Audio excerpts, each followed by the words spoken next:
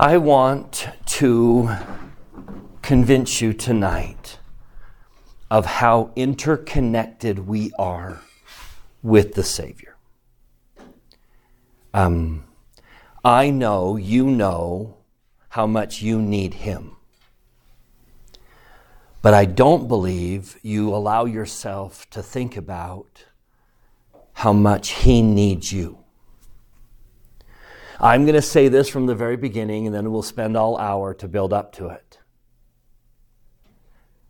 You need to know that what got Him through His darkest moment was you. You got Him through His darkest moment. Now, who gets you through yours? I want you to feel and know that connection. That He needed us. He needed you. You got Him through His darkness. And now He gets you through yours. That is a tremendous connection. And it has to do with His nature. So this is a character and life of Christ, but allow me to expand it a little bit and talk about what made Him unique. And I don't mean to diminish Him in any way, but I do need to point out that He needed help to do what He was supposed to do. He could not have atoned without His unique makeup. It was the Father that made the atonement possible. And that has everything to do with His birth. And unlike anyone else, Jesus has the most unique conception and generation. Isaiah asks the question, who shall declare His generation? And by that he didn't mean generations. Who shall declare His generation? Because Jesus is the product of two very crucial entities. Who was His mother? His mother was Mary, a mortal woman.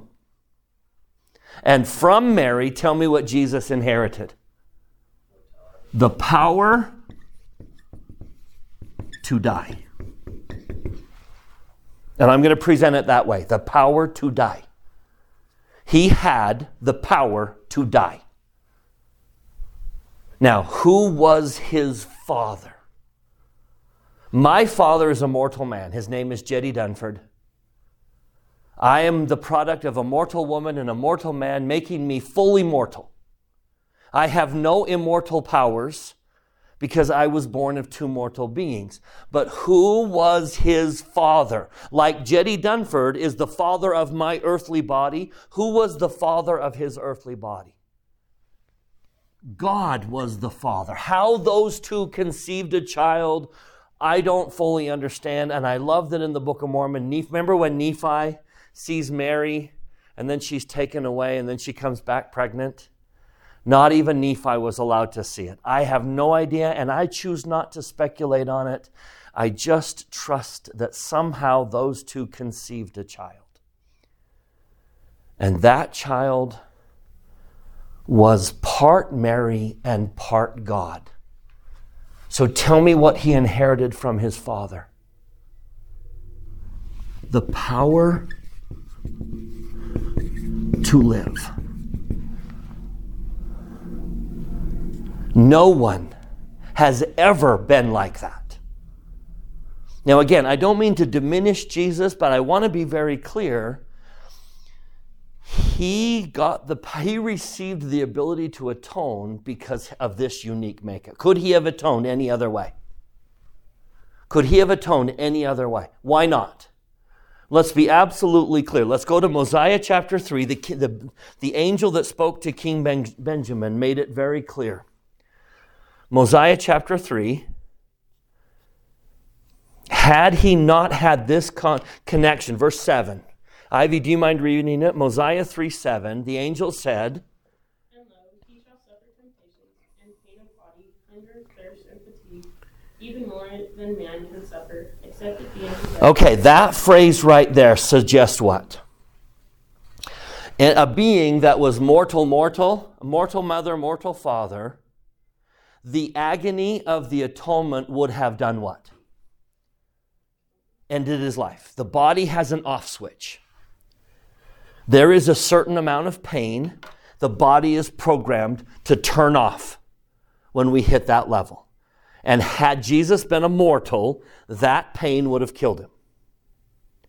But because he had this unique makeup, because of the fact that God was his father and Mary was his mother, the agony of the atonement did not kill him. Now, I just feel like we need to kind of go on a scripture journey. So just humor me a little bit, because I would like to just lay out the scriptures, because he's hinted at this all along. Let's go to the New Testament. Let's start in John chapter 5. You will find Jesus saying these little things all the time.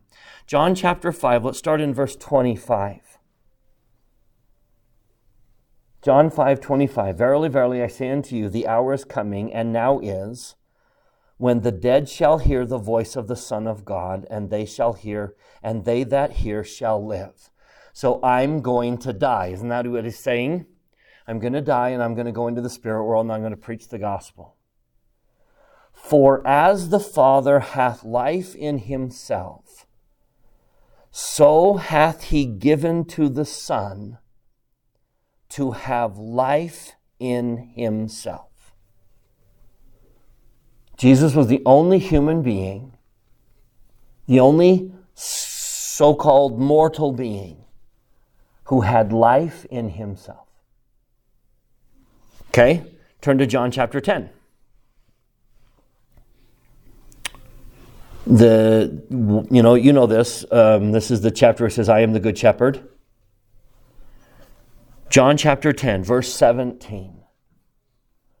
Therefore doth my Father love me, because I lay down my life, that I might take it again. And very clearly he says, no man taketh it from me. I lay it down of myself. I have power to lay it down, and I have power to take it again. I choose when I die. Isn't that what he's saying? So did the cross kill him? If he so chose, how long could he have hung on that cross? He could be hanging there today. Nothing in this earth can kill him. He chooses.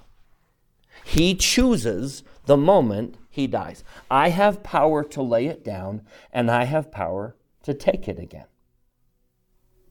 Now, turn to John chapter 11. This is one of my absolute most favorites. You remember when Lazarus dies? And he waits.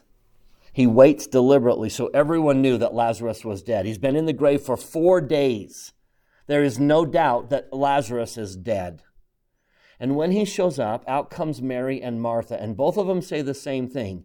If you had been here, my brother wouldn't have died. But what's the hint there? What do they seem to be saying? You could have prevented death. But what do they seem to be saying? But there's nothing you can do now, right? Isn't that kind of the suggestion? You could have prevented him from dying. I know you're a great healer, but now he's dead and there's nothing even you can do. So Jesus simply says, or verse 21, John 11:21, Martha says to Jesus, if you had been here, my brother had not died. But I know and that even now, whatever you ask, God will give it thee. I don't know exactly what she meant by that. Jesus says, thy brother shall rise again. Now, when someone you love dies, and then someone says, oh, you'll see them again, how do you kind of brush that off? Okay, I know, someday, 1,000,000 years from now in the resurrection, right? So she kind of says that same thing. I know he shall rise in the resurrection. Now tell me what the Savior's response was. The resurrection isn't an event. The resurrection is a man. I am the resurrection. I am life. I am life. That is astounding to me. He had all power over death, even his own. And even when he died, he had all power to come back. As I read that, he resurrected himself. The only person I know that can resurrect himself. He has all power over life. Now, if we push on that, if we just keep pulling at that string, turn with me to Doctrine and Covenants, section 88. Let's turn from the New Testament to the Doctrine and Covenants. So I just love 88. My mission president's wife, she gave a training once about how Jesus Christ is the light, and she just goes over Doctrine and Covenants 88 and how it starts with him being the physical light, and then at the end he's also the spiritual light. And it was just like, it's beautiful. I just love 88. But let's just do that beginning point. I love starting in verse 6. Does anyone know where light comes from? This light, the photons. I think we've got to distinguish when we use the word light. Unfortunately, in English, we use the same word. But light and life light are two different lights. This light, these are photons. And do you know how these lights are making energy? Do you know where light comes from? Anyone know what the source of light is? You're all familiar with an atom, right? So here's an atom with a nucleus, and then these are valence electron orbits. And there are electrons that float around that. So you put energy, like electricity, into a system, and it kicks an electron up to a high energy orbit. So it goes from low to high. And then it goes from high back to low, and what does it do with that energy? It releases that energy in the form of light. So where does light come from? Light comes from something that started low and went high, and then went from high to low. And so Jesus says in verse 6, He that ascended up on high, as also he descended below all things, in that he comprehended all things, that he might be in and through all things the light of truth. Jesus is light. Now, we use a synonym for light here. What's another synonym? Go to verse 13. We're going to come back and do this in order, but jump to verse 13. What's a synonym for light? Life. He is light and life. And the reason for that is because the Father gave that to him. The Father gave him life and light. And now he is a source of it. Now, what happens with that light? Look at verse 7. Which truth shineth. So a lot of synonyms here. Light and truth and life are all synonyms. He became the light of truth. Which truth or light shineth. This is the light of Christ. Truth, light, life. As he is also in the Son, and the light of the sun, and the power thereof by which it was made. What energy, what life source is causing the sun to burn? Christ. He is the life of the sun. Okay, let's come down a notch. How about verse 8? Also, he is in the moon. He is the light of the moon. And again, that's two things. He's the light that comes off the moon, but he's the life force in the moon. Jesus is the light and the life of the moon. And verse 8, the power whereof it was made. How about verse 9? The stars. He is also the light of the stars and the power thereof by which they were made. Now let's keep coming towards us. Verse 10, and the earth also. Jesus is the life force of this earth. She is alive. And he is the power whereof it was made. And then verse 11, and the light which shineth, which giveth you light, is through him who enlighteneth your eyes, which is the same light that quickeneth your understanding, which light proceedeth forth from the presence of God to fill the immensity of space. The light which is in all things, which giveth life to all things. Now one more synonym, which is the law by which all things are governed. Do you see who Jesus is? He is this source of light. Now, as part of the atonement, way back in one of our earliest classes, tell me, do you remember we talked about what did he have to do to atone? That he had to answer the ends of the law, and one of those requirements was what? To answer the ends of the law, he has to be stripped of all that light. He has to lose all of that light and be 100% consumed by darkness.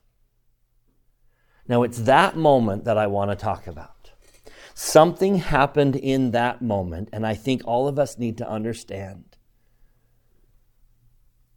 If he has light and life, if he has power to live and power to die, in that most agonizing moment, did he have an off switch? Does Jesus have an off switch? Do you see? Could he have ended it at any moment? Could he have stopped it at any moment? He has complete power to stop it. He has an off switch. So my question to you is, why didn't he push it? What got him through his darkness? Why didn't he push it? He has all power to end it. And would he still qualify for salvation if he pushed it? What do you think? Would Jesus still qualify for salvation if he pushed the off switch? Of course he would. But by pushing that off switch, what does he do? He ends it for us. He saves himself and no one else. So pushing that off switch does not harm his chances of salvation, but completely destroys ours. In fact, according to the Book of Mormon, without what he was to do, without his atonement, what kingdom would we end up with? Could we even end up in the celestial kingdom? No. So if he pushes that off switch, we're all sons of perdition. And he saves himself. So tell me why he didn't push the off switch. Let's read it. I want to go to Isaiah chapter 53. And I know you know this chapter. I know you've read it many times. Abinadi quotes it to the wicked priests of Noah. Turn with me in the Old Testament to Isaiah 53.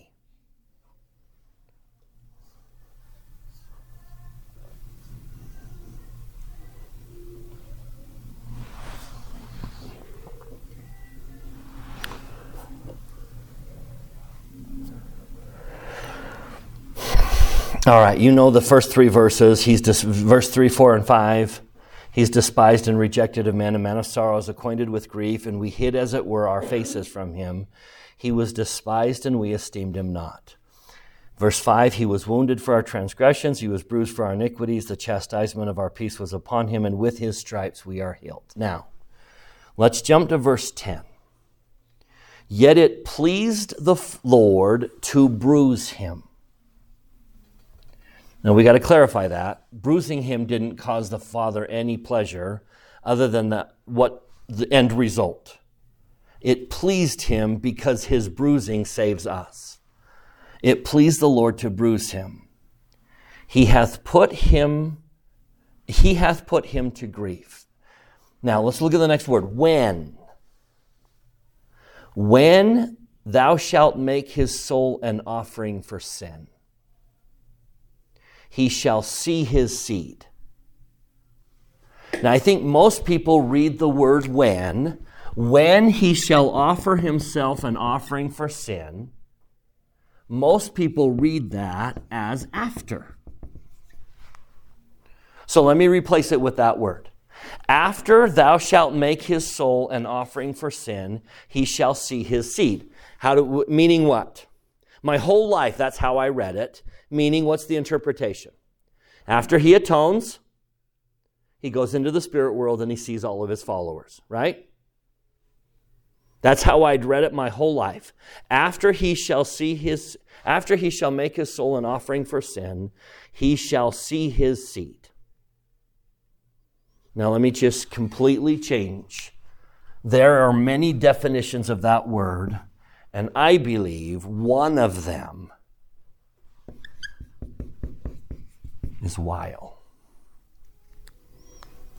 Now watch how the verse completely changes if you read it as while.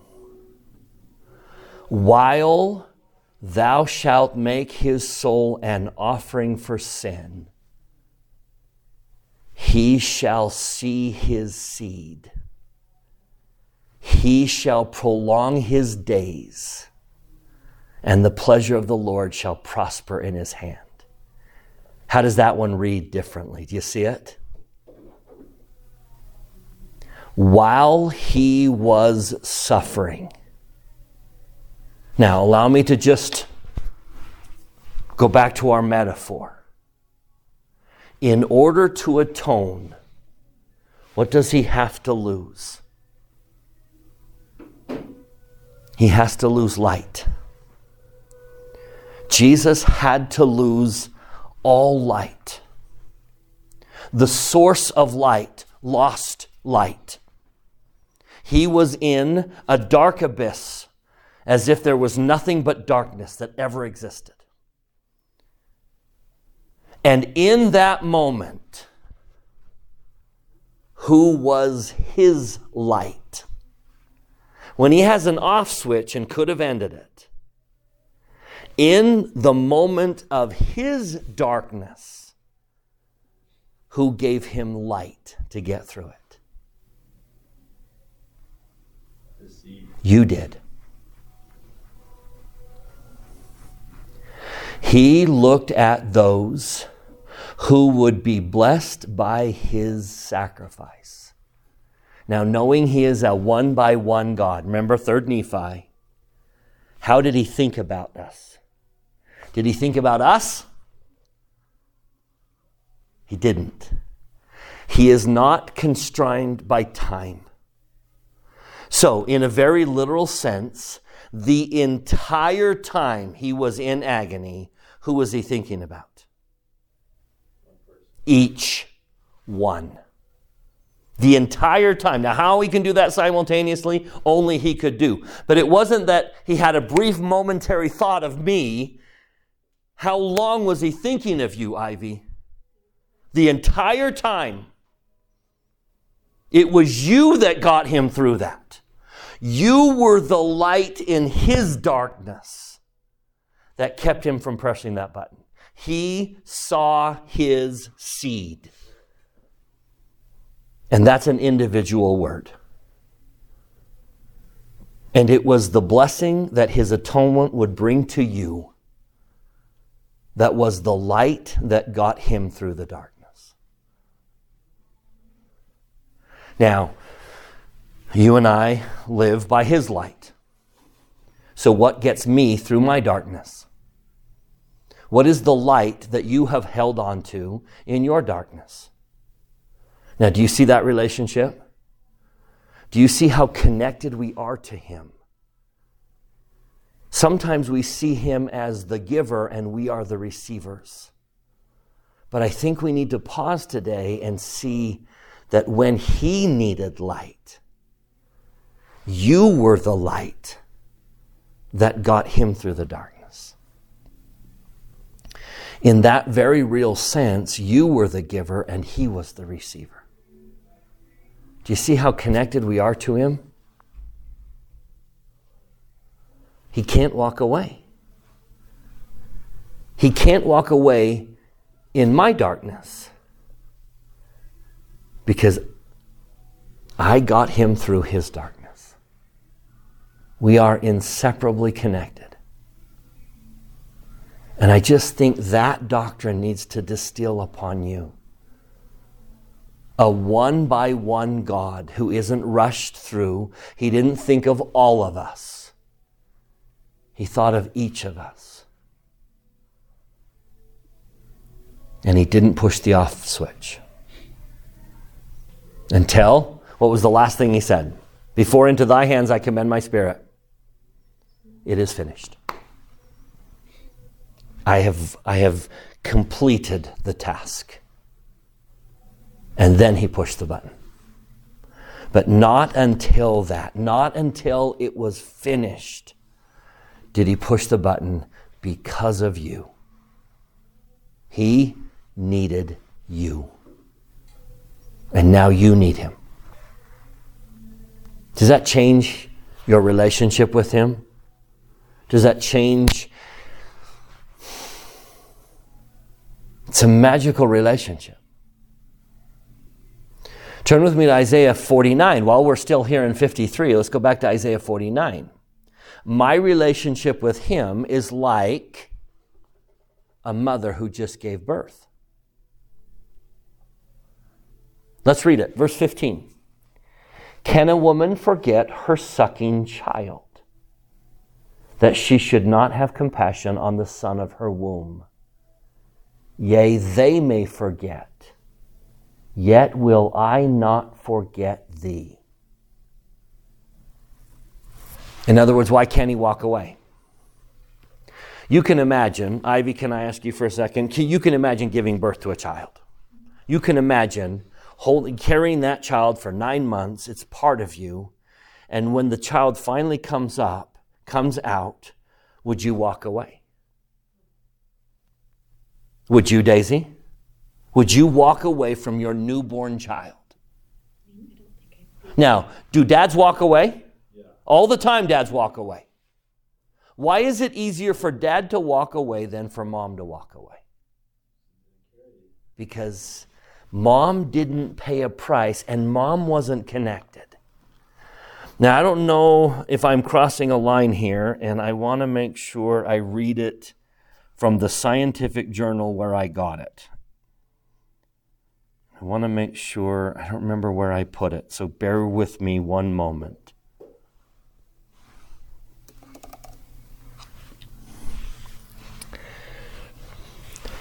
When pregnant, the cells of the baby migrate into the mother's bloodstream and then circle back into the baby. It's called fetal maternal microchemistry, chimerism. Fetal maternal microchimerism. For 41 weeks, these cells circulate and merge backwards and forwards. And after the baby is born, many of these cells stay in the mother's body, leaving a permanent imprint in the mother's tissues, brains, bones, skin, and often stay there for decades. Every single child a mother has afterwards will leave a similar imprint on her body too. Even if a pregnancy doesn't go to full term, or if you have an abortion, these cells still migrate into your bloodstream. Research has shown that if a mother's heart is injured, fetal cells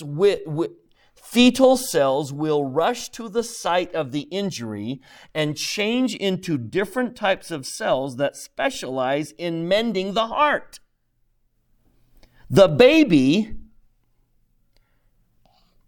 The baby helps repair the mother while the mother builds the baby. This is often why certain illnesses vanish while pregnant. It's incredible how mothers' bodies protect the baby at all costs, and the baby protects and rebuilds the mother back so that the baby can develop safely and survive. You see the connection? Baby heals mom so that mom heals baby. Now Jesus says what? I have that relationship with you. A mother and her sucking child. Studies have also shown cells from a fetus in a mother's brain 18 years after she gave birth.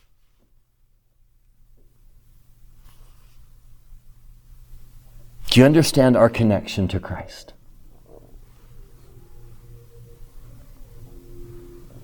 It is an astounding doctrine that I think just needs to resonate in every soul. When he was in pain, who healed him? You did. When you are in pain, who heals you? He does. That is a beautiful relationship. And so he says, I cannot walk away. I cannot forget. I cannot walk away. You know that hymn, How Firm a Foundation? The last verse of that hymn, that soul that on Jesus hath leaned for repose, I will not, I cannot desert to his foes. That soul, though all hell should endeavor to shake, I'll never, no never, I'll never, no never, I'll never, no never, no never forsake. He cannot walk away from those who saved him.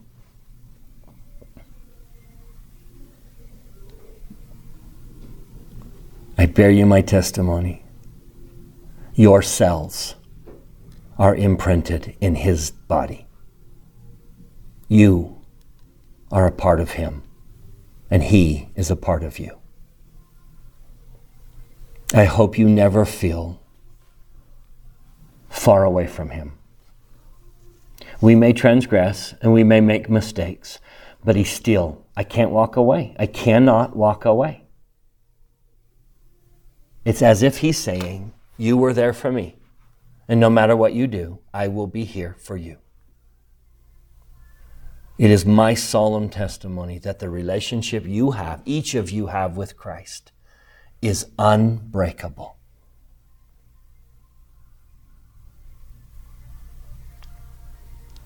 When I say that in the name of Jesus Christ, amen.